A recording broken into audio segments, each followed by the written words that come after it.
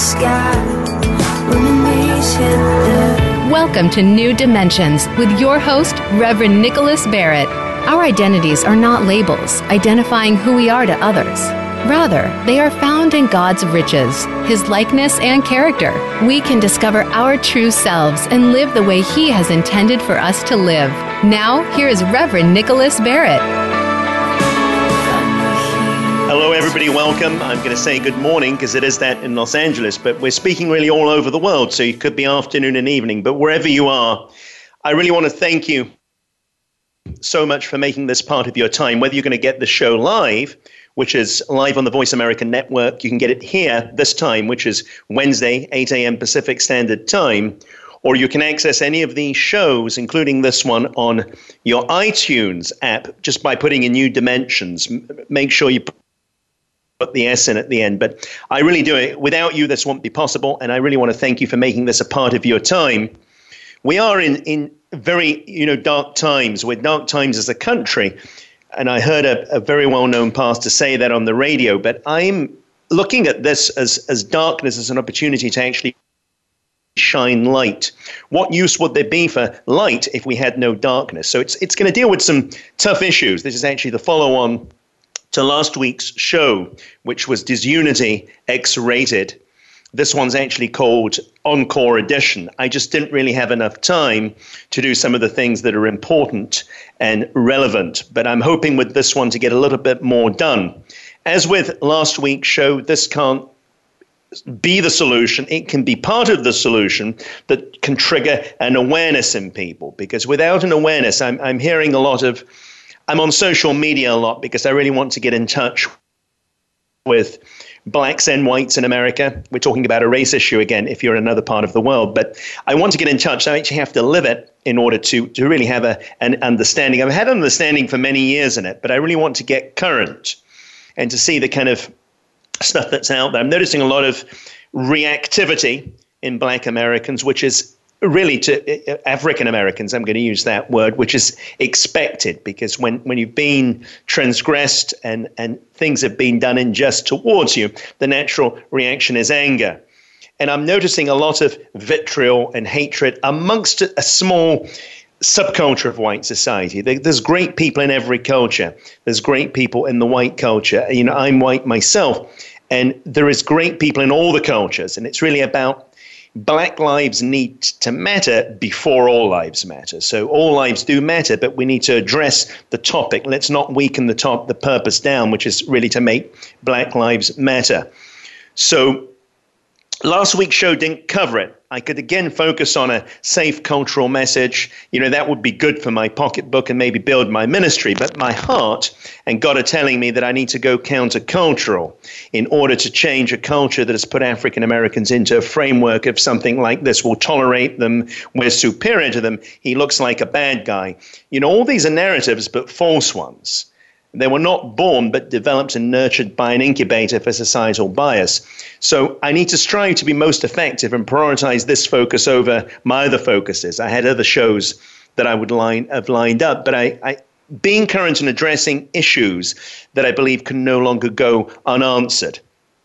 So what really was happening in the 50s and 60s hasn't really changed. And I will point this out to African Americans. Protest is a great start, but awareness, raising awareness of what's happening to all people, blacks and whites, the psychology, which is the mind behind why it's happening. There's always a reason that creates a behavior in a person. It's always psychological, which has come through conditioning, through molding, through not being educated in this case, because it's a corrupted education, because the real background or the past hasn't been fully made aware. A lot of people are confused, and then a social shift takes place. But that will only happen if all platforms that have a voice, who are presently voiceless, continue to voice. I've had a lot of support actually with black people from England, a few very famous ones, and a few here.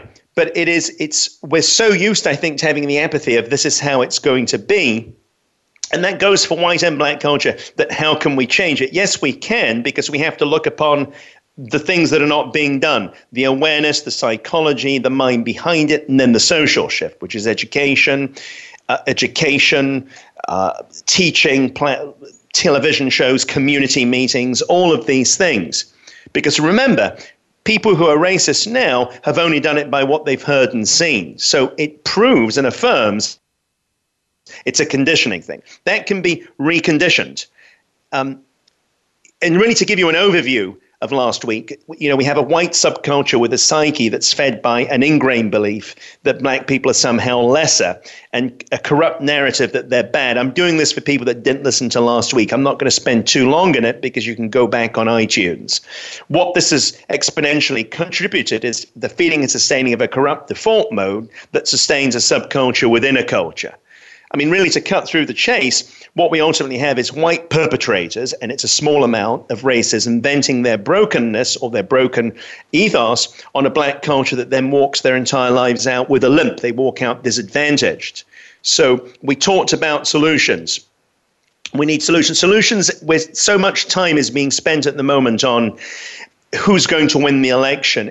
I will support whoever wins the election because as a spiritual leader, church leader, that is what we do. We get behind the elected voice, but that's not the solution, because if it was the solution, we wouldn't be still having the problem that's never been rectified, and it's the same as the 50s and 60s.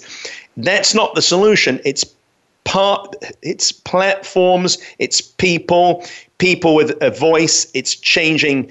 We know the things we need to change, the infrastructure, but that will not happen from one man, whoever he is, whether he's a Republican or a Democrat. They have their own agendas, and I'm not going to get into politics. They have their own idea as far as international policy, their own idea on health care, but very often don't have the time to deal with the re-educating and re-enlightenment of certain people. And this can also create a shift in the police hiring system. All these things can happen. And really, how this affects the black people, and I did some research, the adult black African-American population, 20% more likely to report serious psychological distress than adult whites. So adult black African Americans are more likely to have feelings of sadness and hopelessness, worthlessness, than they are with adult whites. This is why this needs to be addressed. It's not only the lives are being killed sometimes when they shouldn't be, but it's the psychological element that they've lived with. So historical adversity actually proves that slavery and race-based exclusion from certain things like healthcare, educational, social, and economic resources, what that's together is social and economic, it's socioeconomic status, and that's linked to mental health care, people who are impoverished, homelessness, incarceration for people that shouldn't have been there so long or not at all, or have substance abuse problems at a higher risk for poor mental health. In a nutshell, this last show last week and today's show and any future show and any future platform, it really hinges on two things: culture, to be transformed by the renewing of the mind, and two, you reap what you sow. You're coming from all different spectrums, so I'm going to keep it not too biblical this time, but I am going to put that as an essence. God knew that living would skew our mind up. And that's really what racism is, because the mind has become conditioned by society. It's a jacked up mind. On the other hand, reaping what you sow means that we need to acknowledge what was done to African Americans. It is from all that was done in the past that is now showing up as a problem on our doorsteps today. So the racial division and police brutality is what we are reaping from the seeds that we've sown. So we need accountability. Two things. We need accountability for the past so that there is a probability for us to heal in our future. And I'll repeat this again. We need accountability for our past so that there is a probability for us to heal in our future. I can set the scene something like this. If we were sitting on a round table, we'd have African-American culture maybe on one side that had been victimized. They may have feelings, of anger, thinking it's been like this for so long, so what's the use? It will never change. And on the other side, we have a white culture, subculture that will encompass three types of chains of thought. There can only really be three if you're in white culture. Those that are perpetrators, either consciously or unconsciously, because I'm going to cover unconscious in a minute, you can behaving in a limbic way, which is an automative way, a conditioned way. And those in denial, or those that are fearful to come forward, and also those that are the ones that are cheering me on. A lot of people don't want to discuss uncomfortable things on their show and in their ministries. Look, I understand, but we need to be sometimes uncomfortable. Sometimes we need to be like Colin Kaepernick. We need to be the disliked guy in order then to be able to make changes. So the only change really in society, we first need to participate, but also we need to be expectant of a change being possible. If we go into things thinking, having low expectations, that's going to be our result. And that's really what's probably been happening since the 50s and 60s. We become apathetic really by where we have been living. If a pig lives in the mud for so long, he may have conditioned himself to actually like that by mere default mode, because he thinks nothing can be different. So I'm here really to tell you that change is possible. And this is influenced by my faith, spending these hundreds of hours getting these shows ready and really putting my life down for God's calling. If God was not in it, I'd not be speaking to you today, because there'd simply be too much of me. I'd be worried about self. I'd be worried about what are they going to think of me? Am I going to get killed? Can I leave the country? All of these things come from really being separated from God's plan and purpose. If the purpose is strong enough in you, then the inconvenience is naught. Basically, if the purpose is strong, and this message really is for somebody. We're having a different type of message than last week. I'm going really off a lot of the things I was really planning to say, because God's moving me in this. If your purpose is stronger, it's strong enough and is set in your assigned purpose for your life, the inconvenience would no longer be inconvenience. And I'll say one thing more on this. Jesus went on the cross because his purpose was stronger. 3 days later, he became greater. That's the same with all of us. We've got to go through the uncomfortability. We've got to really stop fearing what may happen to us and really focus on what we need to do for others. I mean, that's the greatest obstacle, is really being stuck in a default mode of never trying. And I can really, I look at thousands of posts and so many people, they're just spinning around in this circle of confusion. And really, I call you just to clear the head and really focus. It can be done. So last week, I covered the psychology behind racism, and I'll touch upon it again in this show. I'll elucidate that there is a psychosomatic trail leading up to people wanting to hurt other people. They usually pick on victims that they feel that they will not retaliate back. You know, it could be animals and pets. It could be children. It could be women if they're men. If they've been exposed to racism, in the worst case, it could be shooting an African American. And if somebody's in the police force and they've been exposed to not only to anger, and a lot of them have, and some of them, not a lot of them, but the percentage doesn't need to be a lot to have 8 black people shot last weekend. It's a small percentage. We can acknowledge excellence, but we can also be realists. If they've known abuse in their families, they sometimes, and I know a few, and if they pick a job that they have power, the reason why they pick a job to have power, it's like a shift. They don't have power because they've been broken. Their esteem's been broken. Give them the gun and they then have the power. But if that translates to racist exposure as well, like a lot of these killings are happening in areas that I proved last week in the South where there was a lot of racism.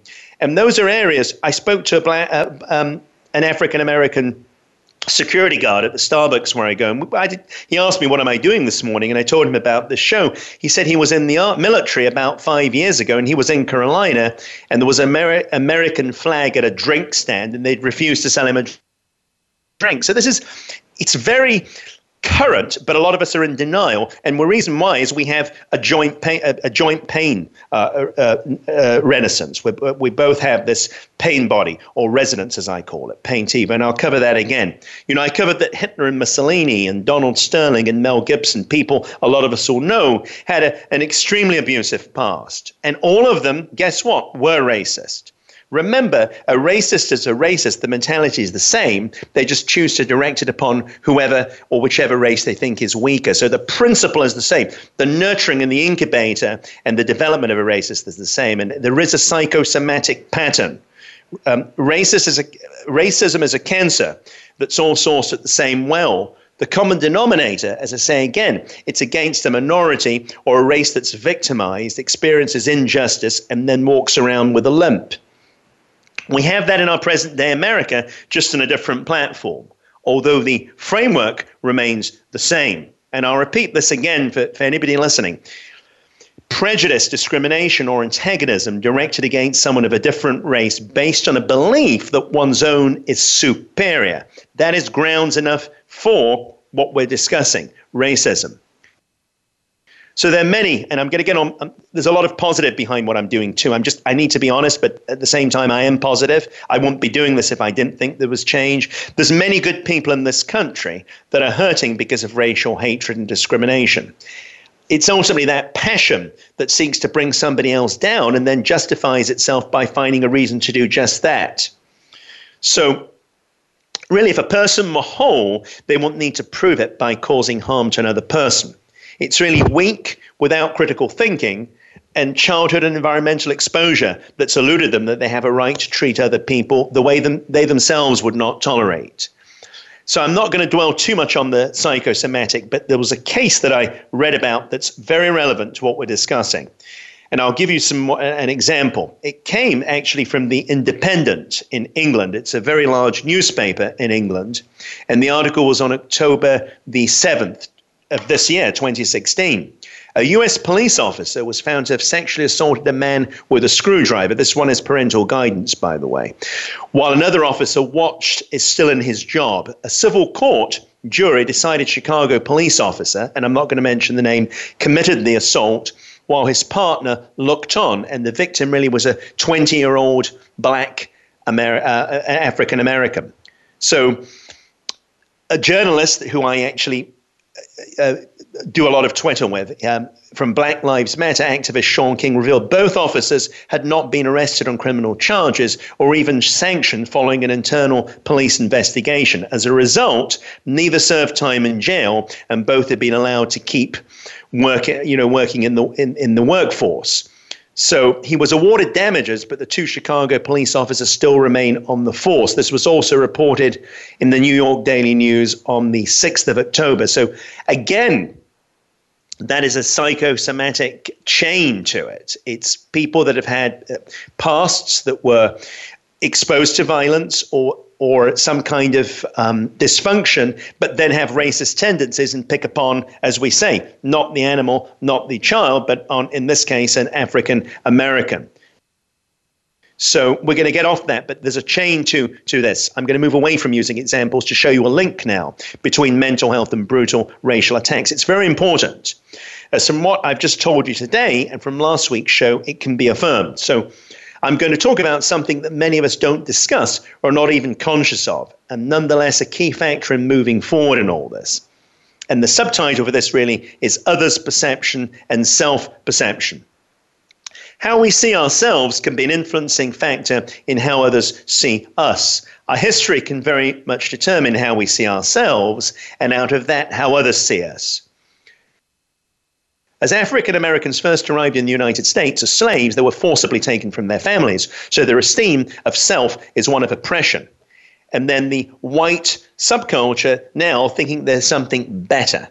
This is perpetuated by a bias from a primacy effect, which is the psychology of the memory of how things were. That's white primacy. Negativity effect, the mind's association with things that are perceived as lesser or bad, and stereotyping. And the stereotyping is labeling things by societal ways and norms. You know how society's all labeled: first class, economy class, Blue Cross Gold, Blue Cross Platinum. Society labels things, and it influences very much. People will spend $10,000 more to get an extra letter on the back of the car.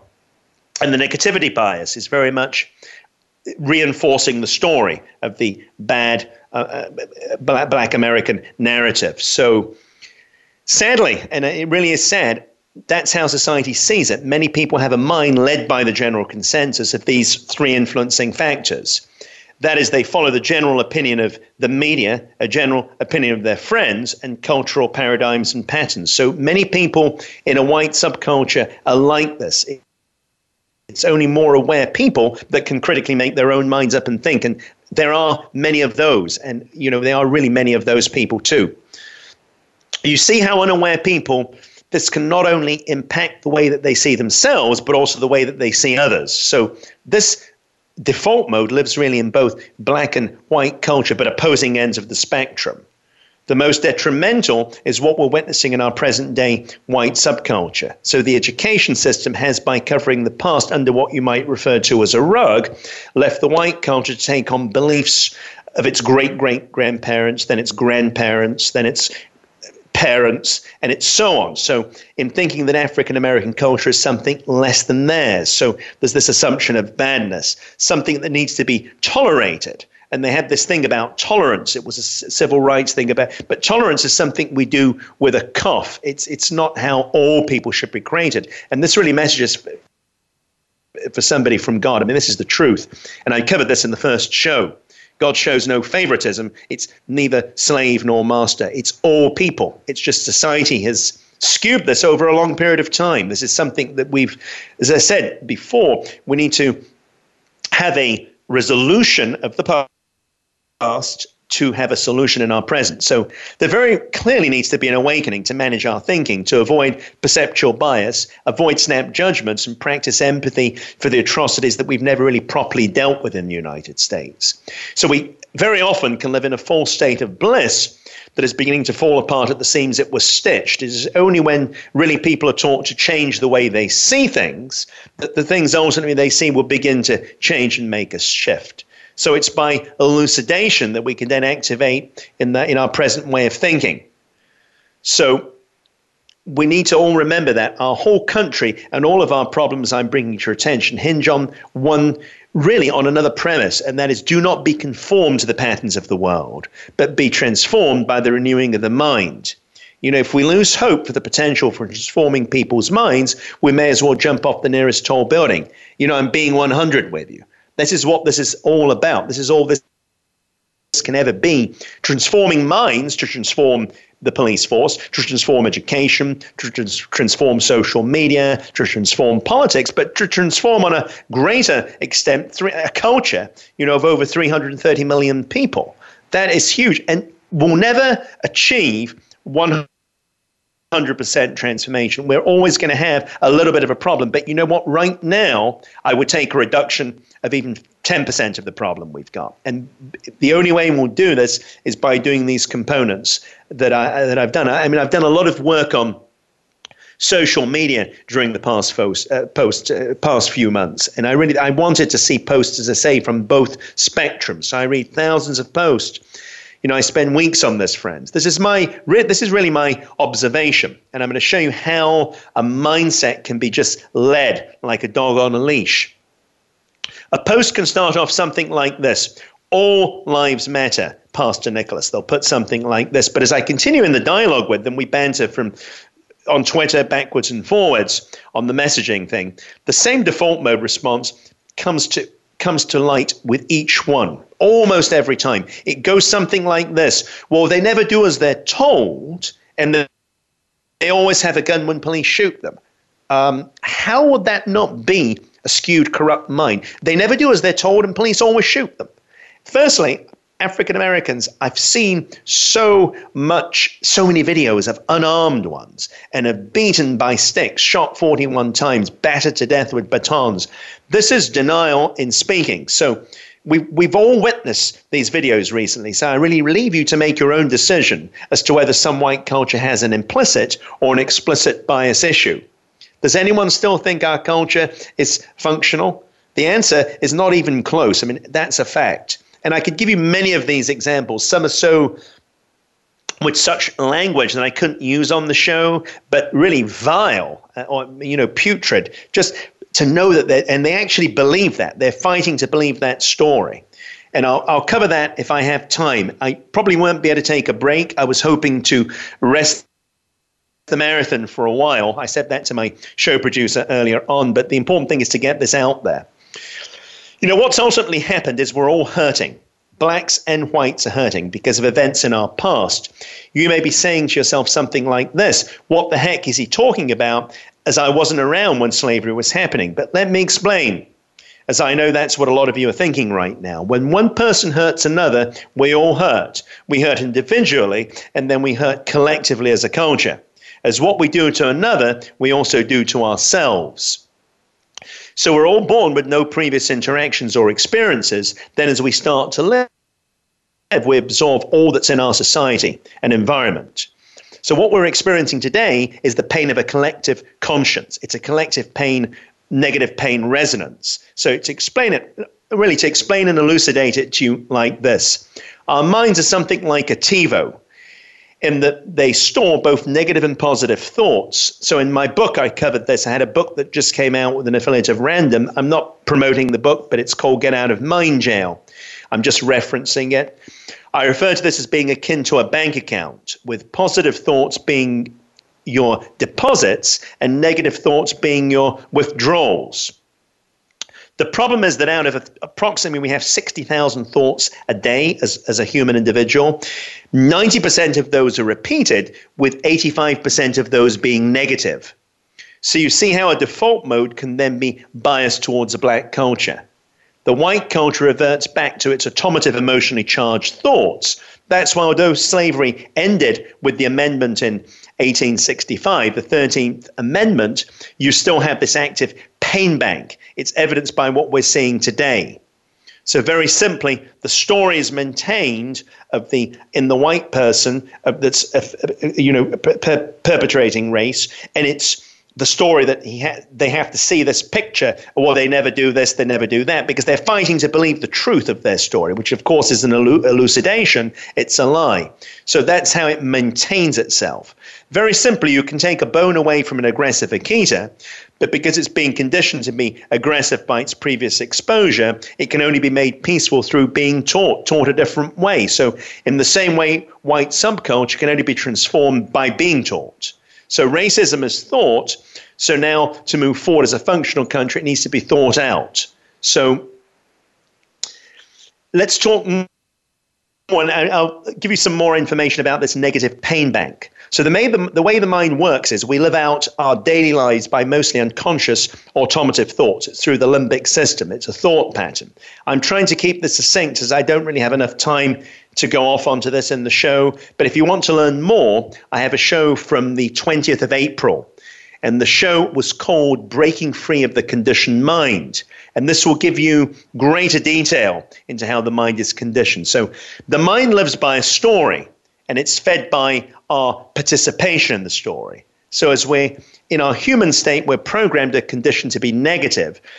And this can be very detrimental for people with racist tendencies, as when they see a police officer killing an unarmed black man, immediately their default thinking is to go to their story. And that is, well, they never do as they're told. They always end up having a gun, so police shoot them. They're always causing trouble. You get the picture, what I'm trying to bring across. We're trying to desperately fight to keep our story alive because our life becomes in the story. We're born in being, which is created in God. We become jacked up by our story, which is the conditioned mind separated from God. I'm really moving this for you in a way that can be fast to get through all this stuff and so you can understand it. So we're in a conditioned mind, which is the corrupted mind, not the mind we were created with, and we're desperate to feed this story. Even when people communicate with each other, oh, let me tell you about this friend, this is really bad, or you put a news program, how bad is it? And even with our election, again, I'm not going to go into politics, the negative stories from the candidates and how they sustain their negative stories, sometimes probably with things that are not even truthful, but they're desperately fighting to stay alive because they associate themselves not with God, but with their story. I've given you a very brief thing. I could do probably a few hours just based on that, and I'll give you another example. I think I covered this in my last show. A police officer is 1,000 feet up in a helicopter. He can be heard clearly saying, because I've listened to the video and you can access it, oh, he looks like a bad dude. The man's wearing a white T-shirt. His hands are completely up in the air. So how would a helicopter pilot know this if he wasn't living in a story in a prejudiced default mode? And in a corrupt way of thinking. Again, listeners, I leave you to draw the conclusion. I know the answers to these questions because I've spent 20 years studying the human mind, but I want to give it to you in a way that you can really draw your own intention. So things, from it, your conclusions. So the need for racists to maintain and feed their story, it leads to anger in the whites that are doing it. And if that mentality is one with a blue uniform and carrying a gun and you're black, African American, be careful. Suppression and torture passes, from generation to generation. It's an acquired thing. It's a thing from conditioning. So an awakening needs to happen before we can see change. I'm going to talk a little bit now about memes, and you may not know what a meme is, so I'm going to give you a brief thing. It's an element of culture or a system of behavior that may be considered to be passed from one individual to another by non-genetic means, especially limitations and irritations. So what this really means is it's a system of behavior passed on from generation to generation by non-genetic means, which is what we're seeing in our society today. It's, 246 years since, it's 1865. It's about 160 years since slavery ended. But at the same time, we're still seeing it. It's a society, very simply, society needs to shift its meme. And unity can only come from first participation, and then, as I mentioned earlier on, expectation. We need to participate, we need to activate platforms, but we also need to expect. We need to be expectant of things to change. When I get in my car in the morning and I'm at a red traffic light and the light goes green, I'm expecting other cars to stop. So let's talk about the memes a little bit more. How do political and cultural shifts happen when there are collective memes? Or seem to be? Is there a tipping point at which you have enough people changing their thinking that a societal meme actually shifts? I can give you an example of this. And then I'm going to take a really quick break. I think it'd be good for all of us. It wasn't very long ago that when you called to make a restaurant reservation, you had to decide whether you wanted to sit in a smoking or non-smoking section. It seems really like ancient times, doesn't it? But it wasn't that long ago. It was only about a decade ago. That's a cultural meme that shifted in a positive direction. No one sitting in a restaurant ought to have to breathe in the noxious fumes because of other people decide that they have an addictive habit. But that wasn't the case for many, many decades. There was a tipping point. In other words, enough people began to think that smoking in restaurants was bad, it was unacceptable, that it finally became unacceptable.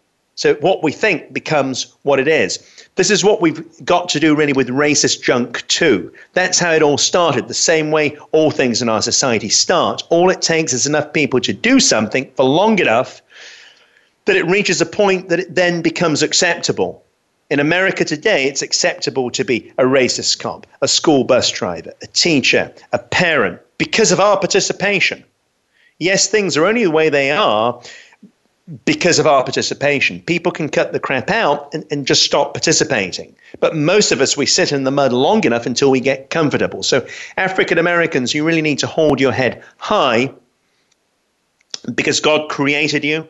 White subculture really needs to stop living in an old racist mentality. That ended in 1865. You need to get on your 2016 MacBook program. It's retarded and dated. We need to get with it in 2016. So you see how a meme, how it worked with the change in the smoking rules in public. People started to elucidate and talk how it's bad for your health and how it's impacting you. Racism meme can happen in the same way. If platforms that are voiceless at the moment have a voice, and we can change educational systems, all of these other things can happen simply like the smoking thing happened.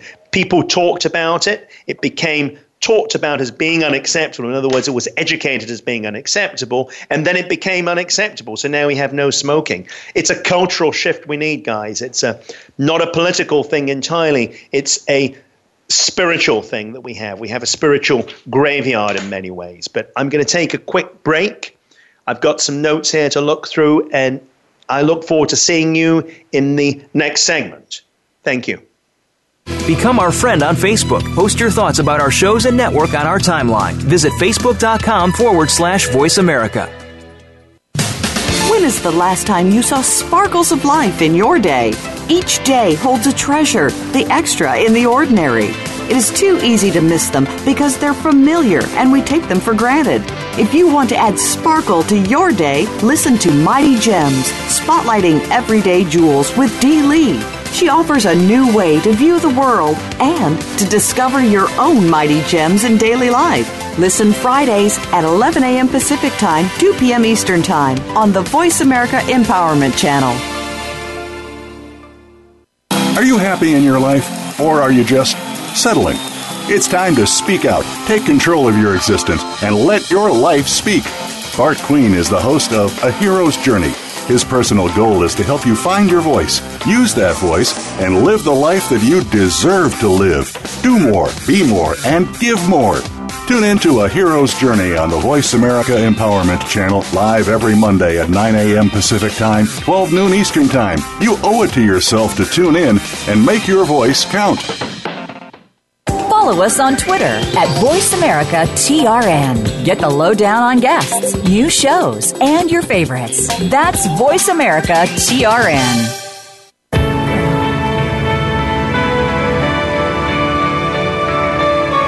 You are tuned in to New Dimensions. To reach Reverend Nicholas or his guest today, please call in to 1-888-346-9141. That's 1-888-346-9141. You may also send an email to nbarrett28@yahoo.com. Now, back to New Dimensions. Welcome back, friends, after the very short break. I normally take about 3 breaks in these shows, but this has been really important stuff, but I don't want to overload you with information. But we were leaving it talking about, I'm not going to recap on the beginning what I've been doing in this show so far, because I'd really like you to go back if you've missed something. I don't have enough time, and I don't want to compromise any areas that I need to cover. They're all important. But you see how that meme with the no smoking, it was smoking for decades and decades and decades, hundreds of years of smoking. All of a sudden, people were educated and elucidated. And that's what it took to then become what was thought to be unacceptable, was educated to be unacceptable, and now is unacceptable. This is what I mean about the power of platforms. We need to get activated. We really need to activate. I'm hoping to be the match that starts the forest fire. And I've been sending messages to various large African-American platforms. I know they're listening to the show, and my heart's there, and I want to be used. And I have a big platform, but some people have mega platforms.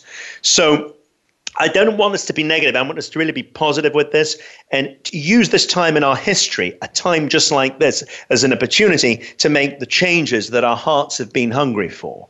All people are hungry for change. White Americans, Black African Americans, they are all hungry for change because we want to live in a society that's unified, which will be strong, which will be peaceful. People will be able to go out. There'll be community. There'll be the whole atmosphere will change. And we don't need to rely on a politician. It doesn't matter. It doesn't really matter who wins. It's platforms, platforms, platforms. That's how the smoking rule started. That's how we can change. So I'm going to get on very quickly with the resolutions.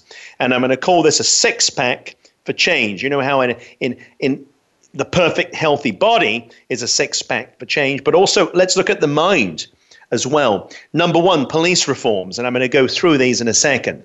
2, judicial and penal reforms. 3, education reforms. 4, platforms and discussions, and then 5, media and media bias, and then 6, community. That's all of you. So let's take a look at police hiring reforms.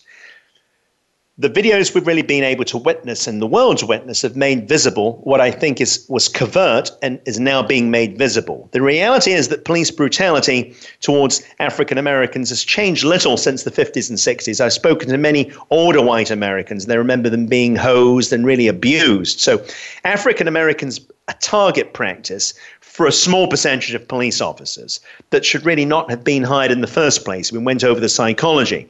The difference is that we can finally all see it.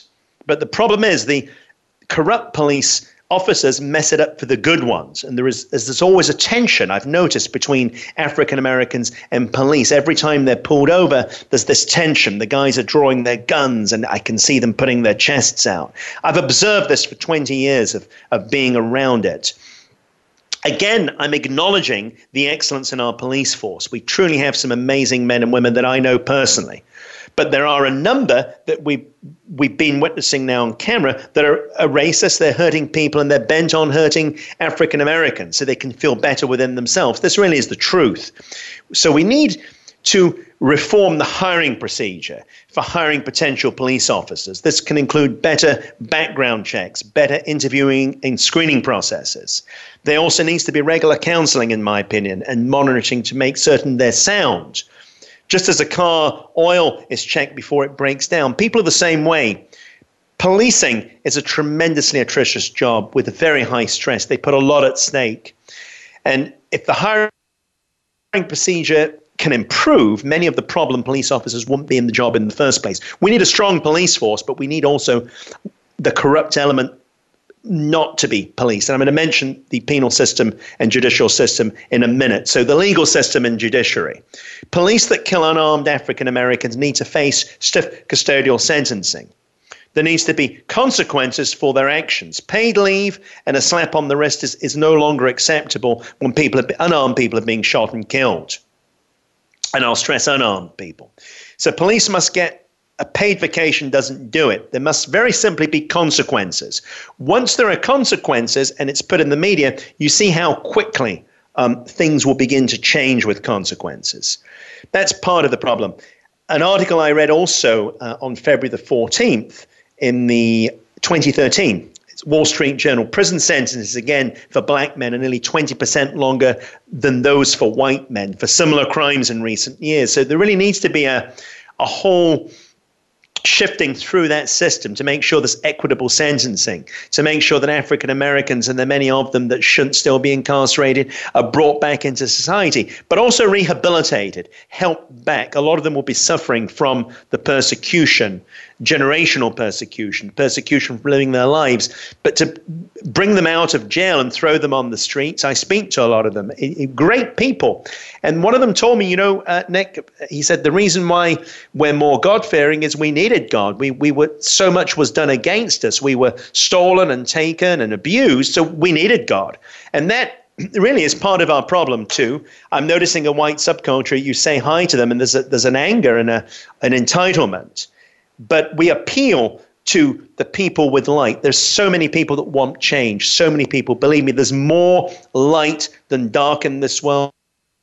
But the thing is, a lot of people are scared to come forward. And I'm convinced we're all sourced at the same well. We all come from one source. I'm convinced that if we can really encourage people, that there can be a change.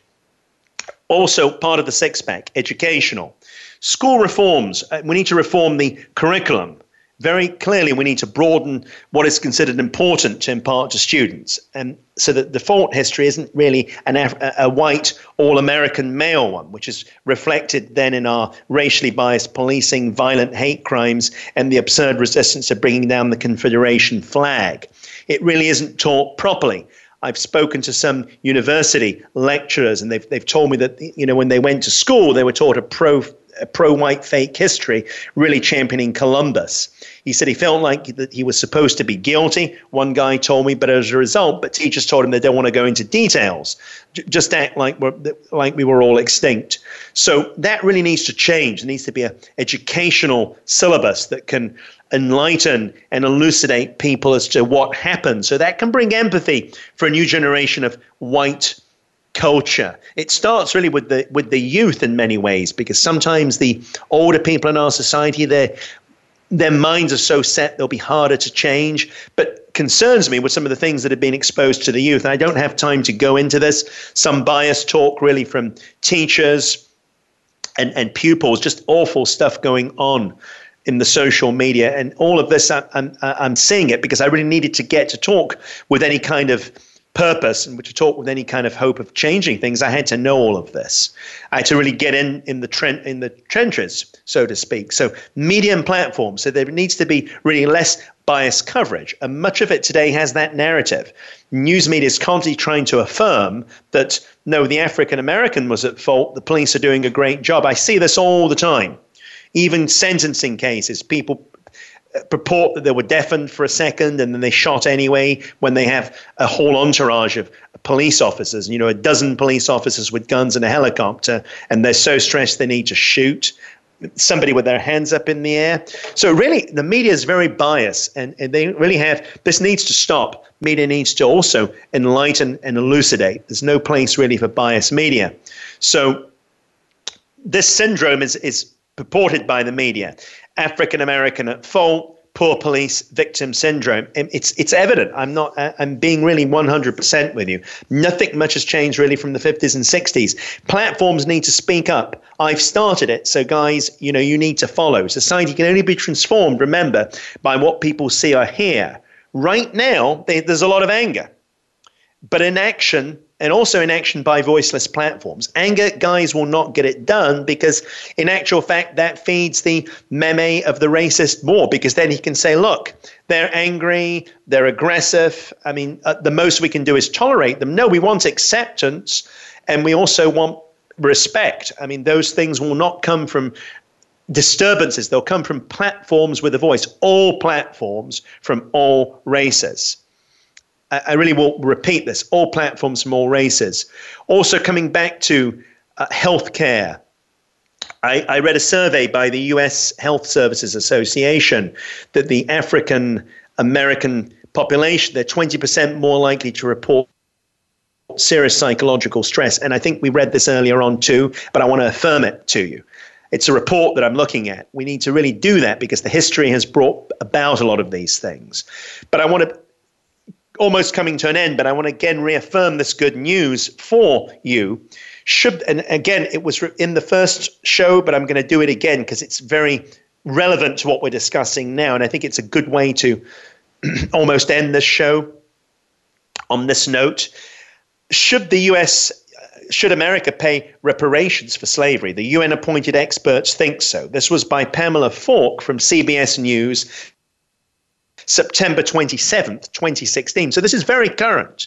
This is very current. I believe when society moves, Colin Kaepernick took that risk, but at the same time, that could have been a God-appointed risk. And I'm believing it was because he risked his life to do something, to enlighten people, to bring to the attention of things that have been covered up. We need to do this.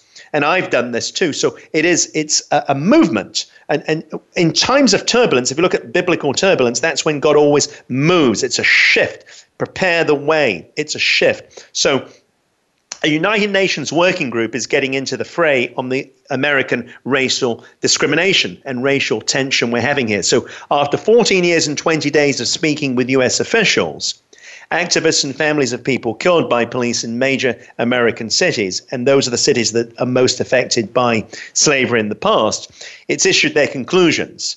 And the conclusion really is this, African American. The slave trade was a crime against humanity, and the United States government should pay reparations.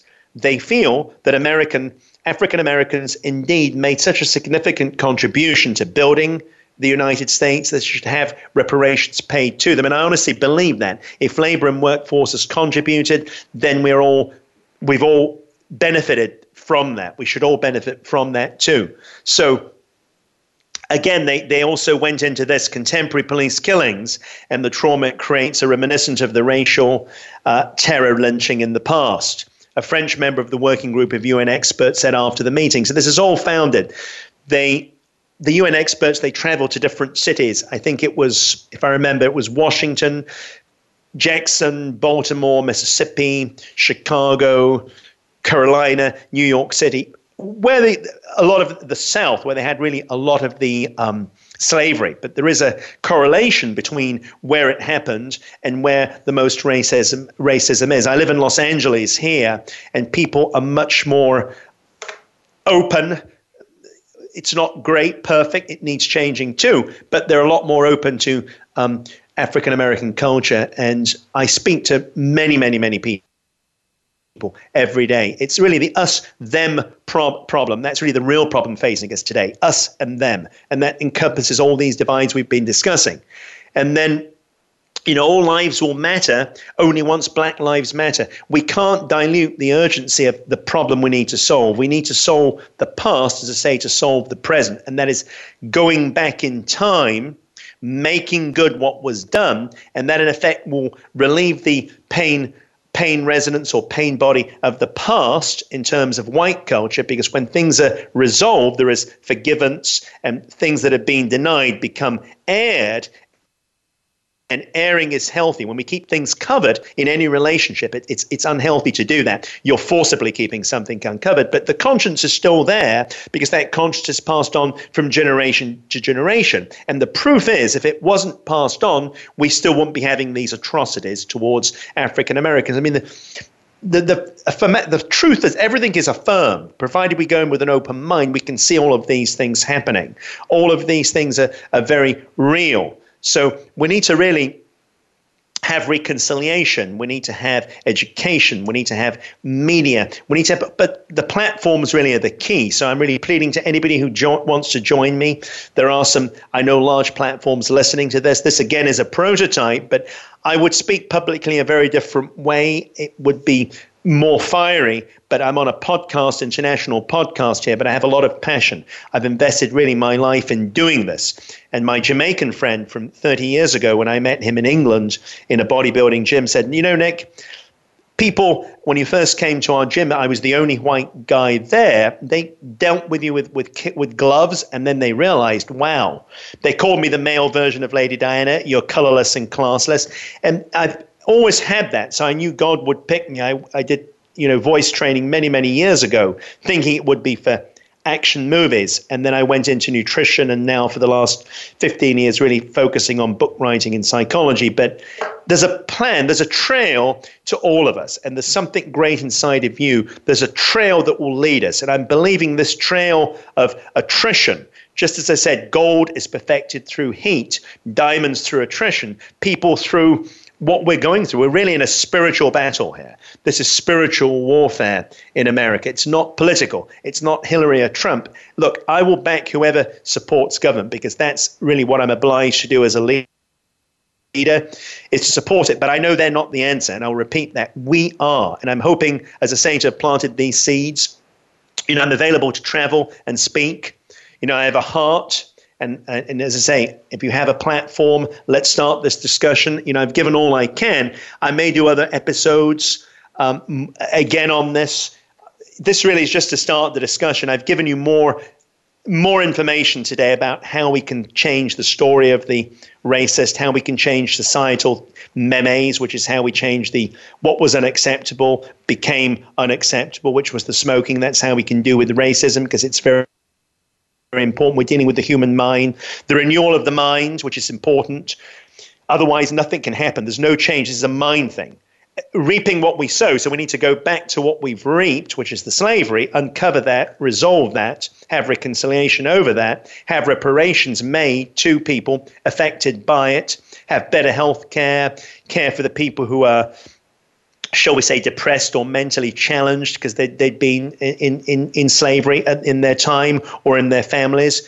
All of this can be changed, but we're inactive. We're modernistic in our terms of technology, but primitive in our terms of societal conditioning and consciousness. We need a raise, an awakening, a rising consciousness, a revival of people. I'm going to put an end to this one. It's been really great sharing this with you. I've gone on in many different ways. I plan to say other things in this show, but always it's coming from the spirit. But bottom line is, I love you. If you're a white racist listening to this, I forgive you and love you too, because very often you're a product of your environment. And please, African Americans, realize this. Very often they're doing it unconsciously through the things I discussed. African Americans, I love you too. You are really great. You are a godly people because you've needed to be to survive this. And I speak to thousands of you face to face, have lots of friends.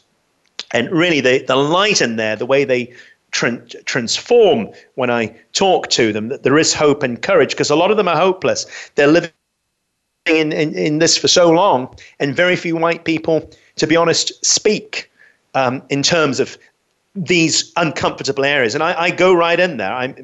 As I say, if your purpose is a God purpose, gone is the uncomfortable. If his son goes through crucifixion, then you know what? We can get strength from that too. And that really is having a conviction and a heart for people. Love you much. God loves you more. Let's chat. I'm looking forward to speaking to you again. As I say, I'm available to travel around the country, schools, colleges, churches, wherever, to get this out. This is my cause. I financed the ministry for 5 years. I put well over seven figures into this ministry in 5 years. And really, it's about preparation for this due season. God bless you. Love you much. We'll talk to you again soon. Touch the sky when the knees hit the... Thank you for tuning in to this week's edition of New Dimensions. Please join Reverend Nicholas Barrett again next Wednesday morning at 11 a.m. Eastern Time, 8 a.m. Pacific Time on the Voice America Empowerment Channel. Have a blessed week.